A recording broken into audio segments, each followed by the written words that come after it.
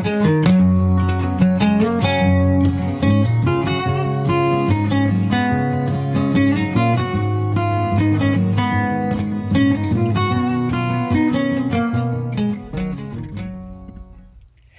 y'all. This is Carrie D. Welcome to the Coffee with Carrie Homeschool Podcast. Join me every Thursday for some much-needed encouragement, coffee, and conversation. It's my prayer this podcast will help you homeschool one step at a time, one day at a time, and one cup of coffee at a time. Hey, if you're blessed each week by our podcast, Coffee with Carrie, then make sure you check out my book, Just Breathe, and take a sip of coffee, Homeschool in Step with God. And then share our podcast with some of your homeschooling friends who might need a little encouragement too. You can also find me at Instagram at Coffee with Carrie Consultant or at our website, coffeewithcarrie.org. So stick around, pour yourself a cup of coffee, put your feet up, and take a little coffee break with me. I know, you're going to be encouraged.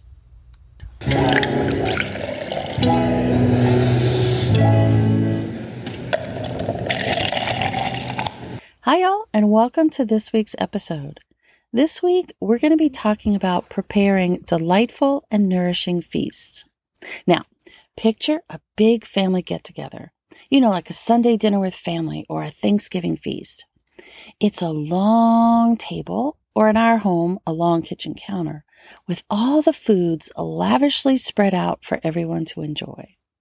Now, this is how Charlotte Mason, a British educator, described the abundance of ideas that we should make available to our children in our home education. In Volume 6 of Charlotte Mason's Home Education series, she describes home education and learning as, we spread an abundant and delicate feast in the programs, and each small guest assimilates what he can.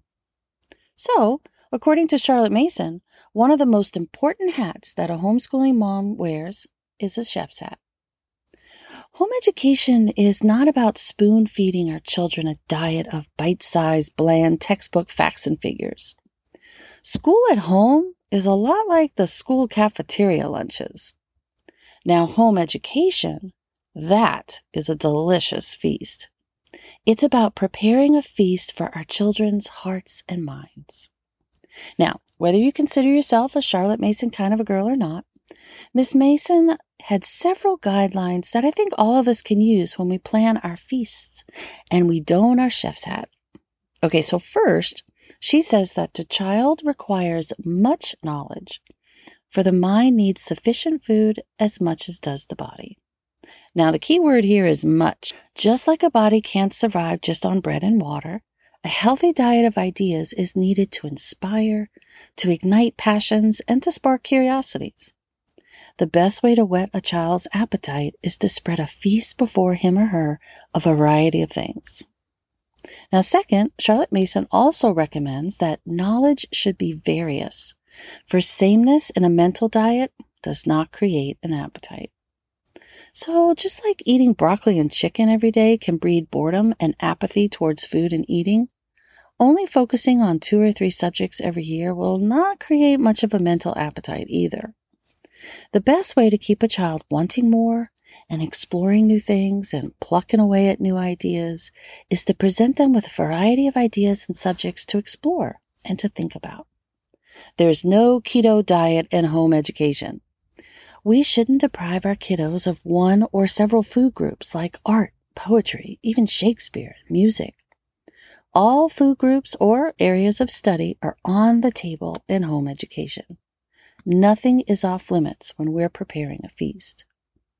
And third, Miss Mason also explains that knowledge should be communicated in well-chosen language because a child's attention responds naturally to what is conveyed in literary form. Now, this is where what Charlotte Mason calls living books comes into play. When spreading a feast of ideas before your child, the best way to present these ideas are through living books. The textbook approach is the starvation diet, consisting of bread and water only. Now, living books, they're like the big Italian Sunday meal, or the Mother's Day brunch, or that Thanksgiving feast. It's a menu full of color and living characters and a variety of ideas and subjects. So, how should we set the table of our home education feast? What types of food should we be preparing and presenting if we approach home education as a feast instead of doing school at home? Now again, you don't have to be a Charlotte Mason purist to wear a homeschooling mom chef's hat. Here are some of the beautiful things you can include in your delightfully nourishing feast. Bible, poetry, literature, American history, geography, singing, composer studies, and picture studies.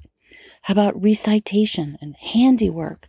Of course, reading, math, writing, and some copy work. There's nature studies to include, dancing, music, foreign language, brush drawing, watercolor, dictation, composition, grammar, citizenship, character and habit forming, and these are just a few. I will admit, this metaphor of a feast can seem a bit daunting. We all know how much time and prep work it takes to prepare a Thanksgiving feast. But what is so wonderful about this metaphor or this approach to learning is that our job as moms is to lay out ideas for our children to think about and then give them things to look at, enjoy, and explore. And then we let the child feast on what feeds his soul, his mind, his heart, and his body. Now, don't get me wrong. Just like in any good, healthy diet and meal planning, we always need to include the staples. The things that every meal should have, your 4 basic food groups. In home education, our quote-unquote staples, or your 4 basic food groups, are of course Bible, reading, writing, and arithmetic. Each day or each week, these staples are an integral part of the feast, but they aren't the only part of the menu. Now, last summer, I shared a 2-part series in Coffee with Carrie Homeschool podcast entitled The Art of Strewing. I highly recommend you listen to those 2 episodes. They're episodes number 69 and number 70. I give simple and practical ways to spread a feast before your children without doing formal lessons. And next month in June, I'll be hosting another live online workshop called The Art of Strewing, where I explain the concept of strewing, what it is, and how to practically and inexpensively use it in your home. Now, if you missed the free workshop in June, check out my website, coffeewithcarrie.org. After my free online workshops, I make them available for purchase in digital form at my website. So go to coffeewithcarrie.org to either register for the free online Art of Strewing workshop or to purchase the digital video. Now, some homeschooling circles consider this feast of ideas or the art of strewing as unschooling. But a more accurate description of this feast is that it's child-centered and child-led learning. Remember, you provide the staples needed for a healthy diet, but how boring is life without dessert? Without the unexpected homemade cookies? Without that ice cream treat? Without the fresh strawberries that you find on a hike? Or without the canned jam that you made from last year's peach crop? These are the things we add to our dinner plates for color, for variety, for nutrition, for exploration, and for fun. Now, before my daughter became a vegan, she was a very adventurous eater. There was nothing that scared her. She would try anything. And, how would she have figured out that she loved eggplant if I never put it before her to try? And what kind of Italian mother would I be without a little eggplant parmigiana on special occasions, right? And my son, he loves squid and octopus. Hey, I mentioned we're Italian, right? Again, how would those food items be one of his favorites if my husband and I never encouraged him to at least try them? And oddly, my kids love asparagus and beets, but that might be because they were staples in our home. They grew up on asparagus and beets, so they have acquired a taste for asparagus and beets. Man, I'm getting hungry. You getting hungry? I'm getting hungry. All this talk of food is making me hungry. I think I'm going to make some eggplant parmigiana tonight. Okay, so if we look at our homeschooling as an educational feast and not as doing school at home, then our kids will try new things. They'll discover what they like and what they don't like.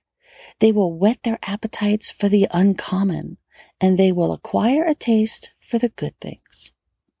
Presenting a delightfully nourishing feast of ideas before our children is also one practical way to apply Philippians 4:8. Finally, brothers and sisters, whatever is true, whatever is noble, whatever is right, whatever is pure, whatever is lovely, whatever is admirable, if anything is excellent or praiseworthy, think about such things.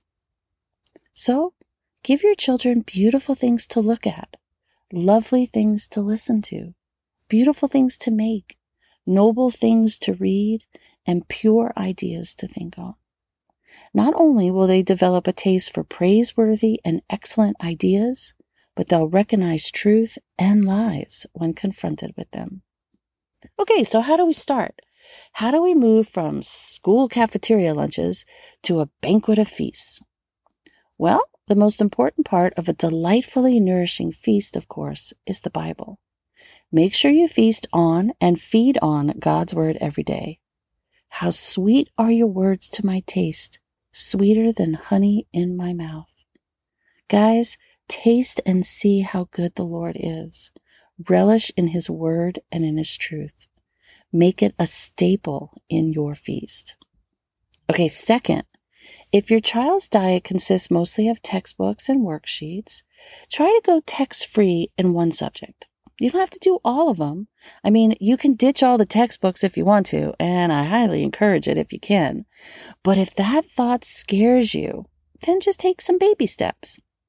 Instead of using a history textbook, replace it with historical fictions, biographies, nonfiction picture books, memoirs, primary documents, speeches, and living books. Learn about history through the eyes of those who lived through it. Watch great movies and classics and documentaries on historical events and historical people instead of relying on dry, outdated, and liberal-aligned facts and data in textbooks. Or go textbook-free in science. Use unit studies as a way to learn about topics of interest. Or subscribe to a monthly science and STEM box instead of buying a box science curriculum. Use God's creation as your science curriculum. Explore with friends and create nature journals instead of using boring, evolution-driven, one-world globalist ideology science textbooks. Okay, next, add some music to your day. Listen to worship and classical music. Create music. Learn about the hymns and different folk songs. Learn about different composers while listening to their works. It really is that simple, incorporating beautiful and lovely things into your feast. Then maybe add some art. You can be nonchalant about it, or you can make it a formal lesson.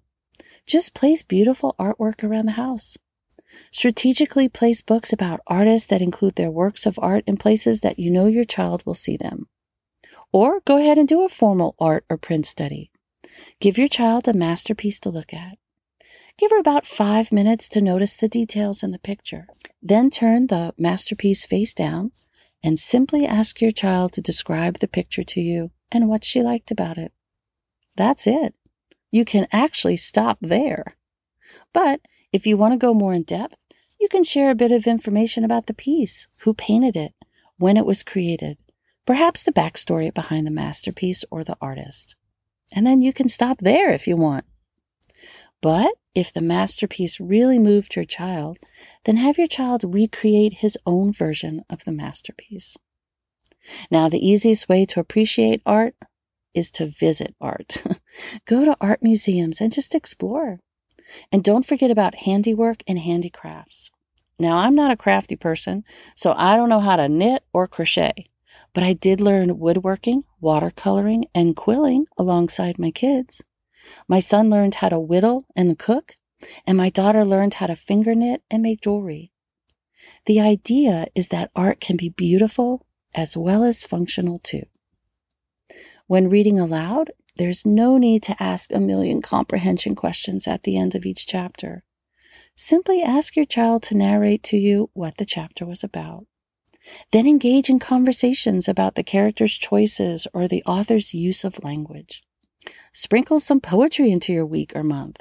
And you don't have to analyze every poem stanza by stanza. You can just read them and enjoy them, or maybe even write your own and share them. Finally, when you're presenting a feast to your kids, focus on heart issues, character building, and creating healthy habits. Spend time teaching your youngsters how to mop and sweep correctly. Yeah, that's school. Or how to cut firewood. Yeah, that's education too. Or how to be patient and persistent and diligent and teach them good work ethics and patriotism. These are all wonderful garnishes and dressings for your delightful and nourishing feast of home education. So what are you preparing? What kind of feast are you presenting to your family? Is it delightful? Is it nourishing?